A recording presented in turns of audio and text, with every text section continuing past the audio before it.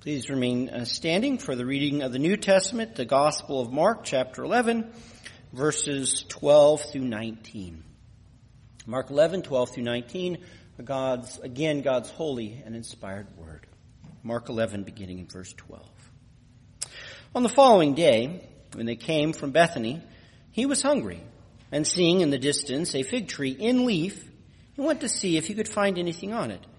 When he came to it, he found nothing but leaves, for it was not the season for figs. He said to it, "May no one ever eat fruit from you again." And the disciples heard it. And they came to Jerusalem, and he entered the temple and began to drive out those who sold and those who bought in the temple. And he overturned the tables of the money changers and the seats of those who sold pigeons, and he would not allow anyone to carry anything through the temple. And he was teaching them and saying to them, "Is it not written, 'My house shall be called a house of prayer for all the nations'? But you have made it a den of robbers." And the chief priests and the scribes heard it and were seeking a way to destroy him, for they feared him, because all the crowd was astonished at his teaching. And when evening came, they went out of the city. Thus far the reading of God's word. May he bless it to us. So we all like things clean. Now some of us are more precise and thorough with cleanliness, and others less so. But washed, rinsed, and spotless feels so good. And this is because merely to exist in our world is to get dirty. The washed glass you put in the cupboard still gathers grime. The scrubbed hands of your kid, they last a few minutes. And even crown jewels in an airtight display case get dusty. The question is, though, when is dirty too dirty to be clean? When is washing a lost cause? That is, the stain is set in permanently. The tarnish is now rusted all the way through. The greasy layer is immune to bleach, acid, and all the industrial strength solvents and sanitizers. Nothing is left but to trash it. It's time to recycle and get something new. When cleaning is vain, destruction is fitting. Well, this is a fact of life with stuff and things, but how about with people? For we dirty not just our bodies, but we stain our hearts and our souls with lewd sins and nasty crimes. Are our hearts so polluted with wickedness, so sullied with impurity, that they are past the point of purifying? Is the dust of depravity permanent on us? Well, as our Lord returns to the temple, his wild behavior leads us to just the right answer. So we just witnessed Jesus make his first visit to Jerusalem and the temple in the book of Mark. And he did so amid the fanfare and cheerful chants of the ecstatic crowds, singing, "Hosanna, Hosanna in the highest." Though, despite all this glorious hype, our Lord pulled a letdown. He didn't surf a wave of popularity to a crown and a throne, to riches and fame. Instead, he oddly took a gander around the temple and left. He did a speed walk through an open house. This seems kind of random. Why didn't he capitalize on the moment to make a real impact with the people? Well, we pointed out how his looking around was a judicial assessment, a visual inspection. And his quick exit was a foreboding sign of repudiation and rejection. And yet this was a skeletal reaction. It was his private response. We need Jesus to put some flesh on these bones, some meat on the bones. His private grade requires a public release. And so on this very next day, Jesus is ready to publish and post for all to see. Additionally, Mark sets up our Lord's entry into Jerusalem in parallel to the previous day. On day one, he made his approach from Bethany. He had a need of a donkey. The crowds cheered, and so he entered the holy city. Likewise, on this second day, Jesus takes off from Bethany, where they enjoyed some delightful hospitality for the night. Though right out of the door, Jesus is hungry. Now this hunger matches up with him having need of a donkey colt on the day before. And yet this hunger should strike us as interesting. He just left the house. How is he hungry so fast? Did the host forget to feed him breakfast? Or is he acting like a kid who insists they're not hungry when you're serving breakfast, only to be starving 5 minutes later after you've cleaned up? Well, these curiosities should alert us that there is something more to his hunger. The Mount of Olives, though, was covered with gardens and orchards. It was a living snack bar. And so a bit in the distance, Jesus spots a fig tree loaded with green leaves. Well, this is promising. He walks over to find some of the early figs to pop in his mouth like candy. But when he gets there, he finds no fruit. There's not a single fig, but only leaves. Now, a few fig facts are helpful to follow what's going on. The fig trees in Israel produce 2 crops, one in early summer, about May and early June, and the main crop in late summer, August and into September. And the early figs were considered especially delicious, and they would eat them right off the tree. Yet in the spring, figs produce blooms and budding fruit before it gets its leaves. This is why Mark emphasizes that it has leaves. Jesus saw the leaves, and so he went over to it. He was disappointed that it had no fruit, only leaves. The leaves should be a sign of fruit. If not ripe fruit, at least baby fruit. But alas, he finds 0. Nothing, no fruit. However, Mark adds a line that is boggling. It was not the season for figs. He explains the lack of fruit by being out of season. Now, Passover falls in March into April, which is much too early for the early figs of May, June. This detail, though, makes our Lord appear out of touch. If it was not the season for figs, why in the world would he go over to pick figs? How can he be upset at the lack of fruit if it's not the season for fruit? Is our Lord a city boy, clueless to the way of the fig? Well, surely not. Rather, this exposes that he's up to something symbolic. His hunger for fig search is teaching a lesson. And sure enough, his time with the fig, Mark puts in parallel with the previous day, with Jesus' parade into the city. Simply put, what did Jesus think of the crowd cheering him along? What was his assessment of their proclaiming him the Davidic king? Well, he's telling us by this fig tree. Hence, he's piqued at the tree's leafy fruitfulness, and he curses it. May no one ever eat fruit from you again.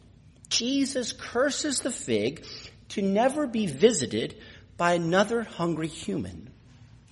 Now, this may seem harmless to us. We tend to think that trees and creation is better off without humans. But this is not the creation theology of God's Word. Rather, God made fruit trees to be food for girls and boys. To be picked and eaten from a fig tree is a fig tree's God-given purpose. It's the tree's state of happiness. To be abandoned by hungry human eaters is a fig's worst nightmare. It's their hell. Of course, this fig is not about the fig. Rather, in the Old Testament, fruit trees, like figs, were a grand blessing of the covenant. For the people's obedience, the Lord would reward them with bumper crops of figs. The fruitlessness of the fig, then, was a spiritual barometer for the people's obedience and devotion to God. In fact, a common metaphor for obedience was the fruitful tree. The people were planted by God, and their heavenly purpose was to yield the fruit of faith and obedience to the praise of their covenant Lord. Just as the fig was created for the delight of man, so Israel was redeemed for the sweet worship of God. Therefore, Jesus cursing the fig tree is his estimation of the people's parade yesterday. And the image is quite telling. A beautiful leafy tree with no fruit. This is appearance with no substance. It is a gorgeous man with no brain. It is bloated flattery with no sincerity. Lavish leaves without fruit is Cinderella's gown on a stepsister. And this is Jesus' image for the crowd cheering, Hosanna. They proclaimed him the Davidic king. They hailed him as ushering in the Davidic kingdom. Cloaks were spread on the road. Palms were waved with tribute. What a stunning beauty queen. And yet their handsome singing was hollow. It was fruitless as it died out as quickly as it flared up. The spectacular glee was like a firecracker, a momentary wow. And so Jesus condemns the people's reception of him as fruitless. Their earthly conception of his messiahship was bankrupt. Their hope for a political kingdom was a bare branch. Their enchantment with Jesus was only an inch deep. If you want to know what our Lord thinks of people trying to make his kingdom earthly, look to the fig. The cursed, fruitless fig stands as a monument of warning for all who attempt to make Christ's kingdom into a political entity for social justice. It may look good on the outside, but on the inside it produces no fruit, and so is cursed. And yet, this is only the first grade that Jesus gives of the events of the previous day. First, he grades as cursed the fruitlessness of their welcome parade. Second, though, he needs to register his judgment on the temple that he entered to look around. Thus, now they enter Jerusalem and go directly to the temple. And once in the holy place of God's house, our Lord seems to lose his temper. We thought the curse was harsh, but that was mild. For now, Jesus puts on his hard hat, grabs a sledge, and goes into demo mode. He chases out of the temple buyer and seller as if they were rats in the pantry.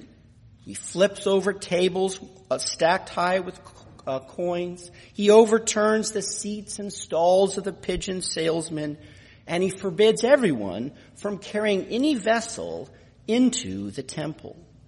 What a ruckus. Our Lord is typically so calm and patient, but here his anger explodes with violence. What's going on? Well, you often hear that Jesus is cleansing the temple to condemn some of its wicked practices, abuse of the poor, profaning the holy, or the like. Yet cleansing does not really fit our Lord's action here, nor does reforming particular practices. For one, he goes after both buyers and sellers. And the buyers are the pilgrims who came to worship, and the law demands that the worshiper cannot appear before God empty-handed. They must bring a sacrifice. Moreover, in Deuteronomy, the Lord provided that people who lived a long way from the temple could bring their money to buy offerings in Jerusalem. Likewise, pigeons were the cheapest sacrifice. They were one of God's gracious accommodations to the poor.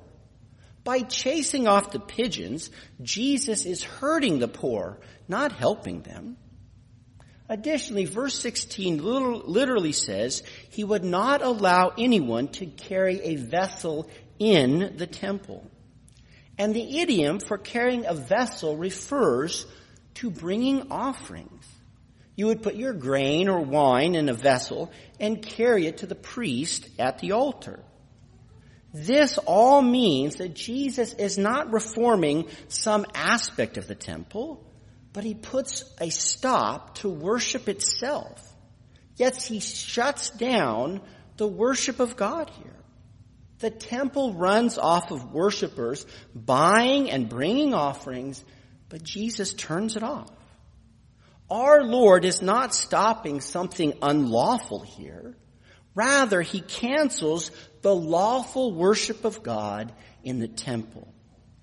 This is further brought out by the money changers that he sends flying.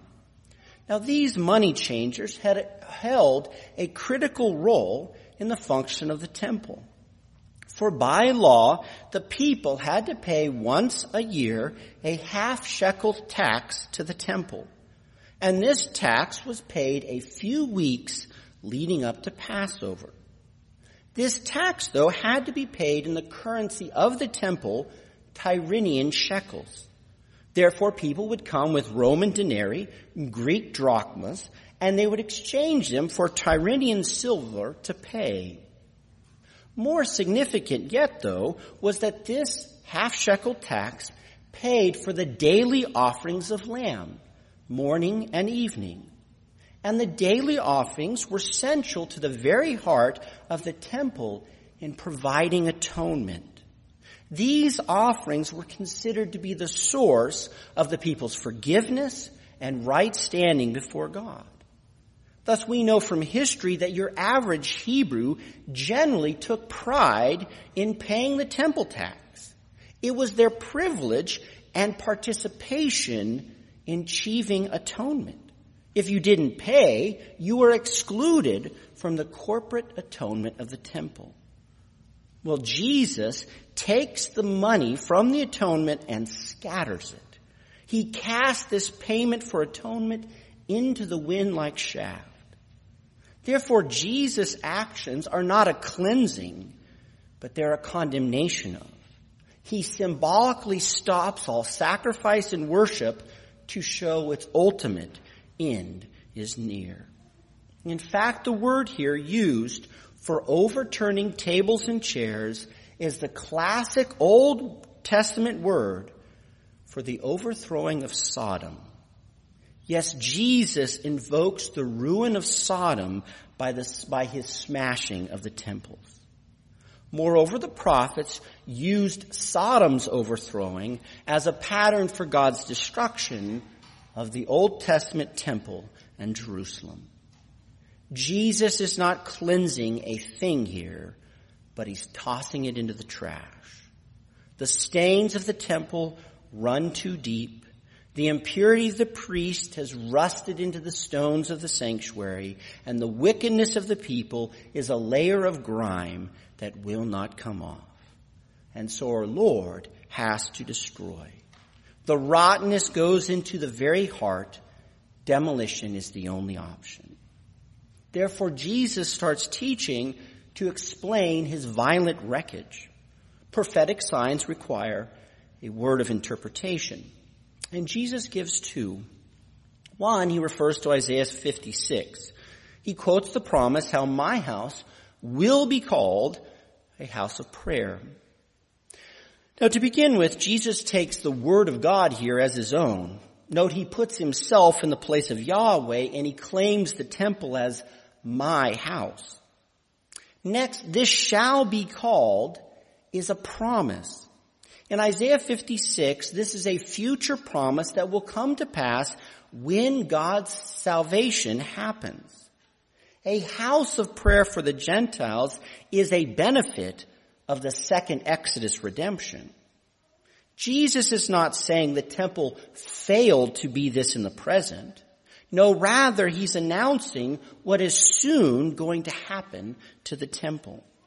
He's saying this is what he came to remake the temple into. Hence, Jesus stresses prayer.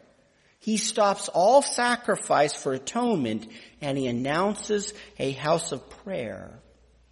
Now, sure, prayer also accompanied the sacrifices in all Old Testament worship. But to put a stop to sacrifice and to trumpet prayer, This is a fundamental change in the proper worship of God's people. Our Lord ruined sacrificial worship to forecast the destruction of the temple, and he publishes how our worship will become characterized by prayer. In fact, a house of prayer was one of the names used for the synagogues upon which the New Testament church was based. Yet Jesus gives one more interpretation on his overturning the tables. This time he quotes Jeremiah's famous temple sermon of Jeremiah 7. The people and the priests have made the temple into a den of robbers. Now the word for robbery here doesn't refer narrowly to theft, home invasion. Rather, it's a much more intense word for violent marauding, pirating. It's often used for insurrectionists, revolutionary zealots, and merciless political rebels. Yet Jeremiah employs this word not so much for a specific crime, but rather for the force of a felon, that is the worst sort of criminal. For the sins he lists against Jerusalem include murder, theft, adultery, and swearing falsely, the Decalogue. He especially condemns the idolatry of Jerusalem, sacrifices to Baal, and incense to the Queen of Heaven. Nevertheless, the bullseye of Jeremiah's condemnation is a specific wickedness. As we read in Jeremiah 7:4, the deceptive words were, the temple of the Lord, the temple of the Lord.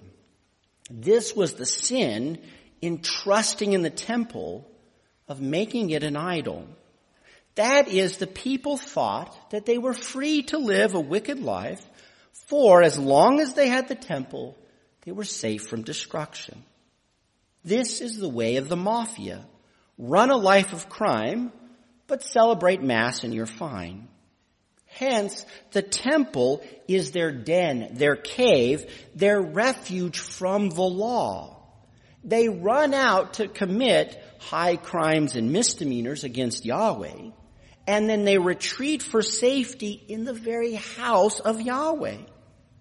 This is a pagan theology of temple, an idolatrous view of sacrifice.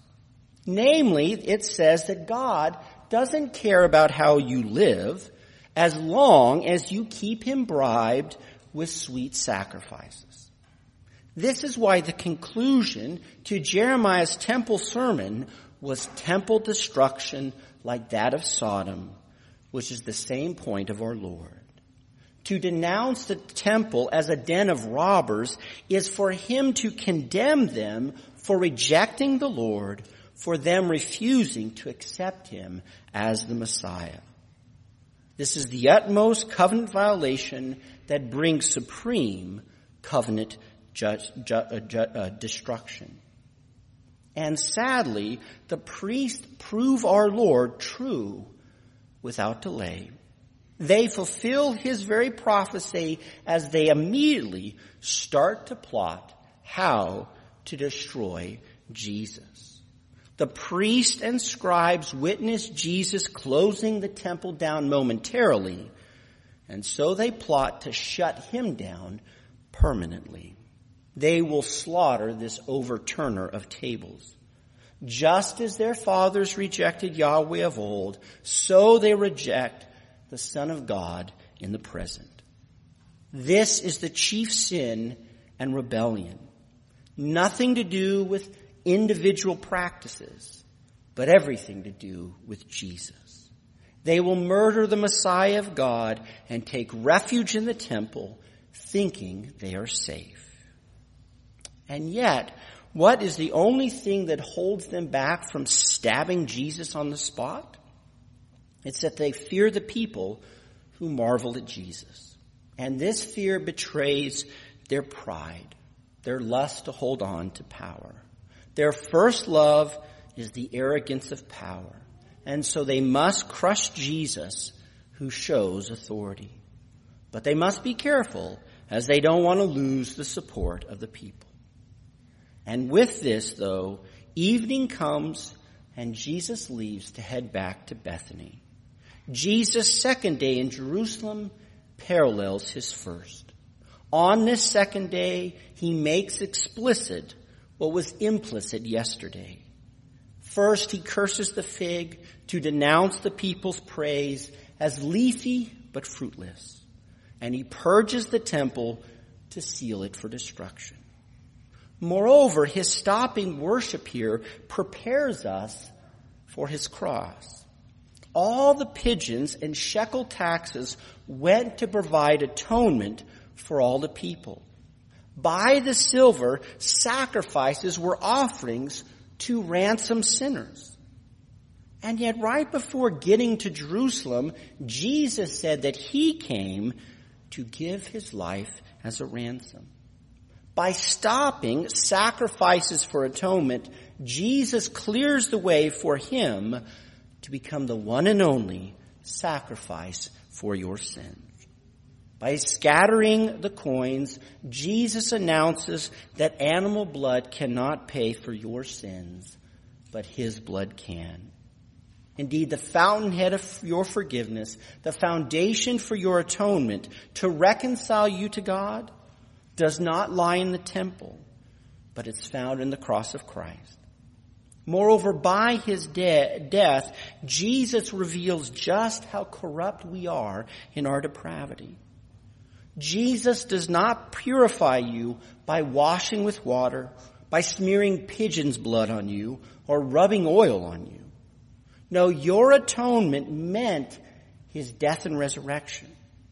So our old natures in Adam did not require just a little scrubbing, a bit of elbow grease. No, we needed to die to the flesh and be made alive in the image of Christ. In the death of Christ, Jesus took you from death to new creation in him. And being made new in him, all of grace, Christ has made us into his house of prayer. Our worship is not about bringing doves and incense, sheep and grain, but it is about us casting ourselves upon the grace of Christ with humble petition. In prayer, we bless our triune God. In prayer, we joyfully give him all the thanksgiving and honor. In prayer, we rest in the perfect righteousness and mediation of Christ, our atoning sacrifice. And in prayer, we go forth in the name of Christ to live upright and holy lives for our God. Indeed, in Christ, may the church never become a den of felons for us. Church is not where we hide from God, but where we come to be fully seen, to confess our weakness and sin, and to be renewed by grace unto sincere love and devoted obedience. In worship, the truth of the word fuels us to be fruitful unto Christ. Like a fig tree, we were created anew to yield fruit for our Savior. Thus may we not be leafy and fruitless, but from the heart may the fruit of the Spirit grow upon us abundantly. Let us then be a house of prayer, one of humble dependence upon grace, and a fruitful fig, rich in love and faith, so that we might enjoy our chief end to glorify God now and forever.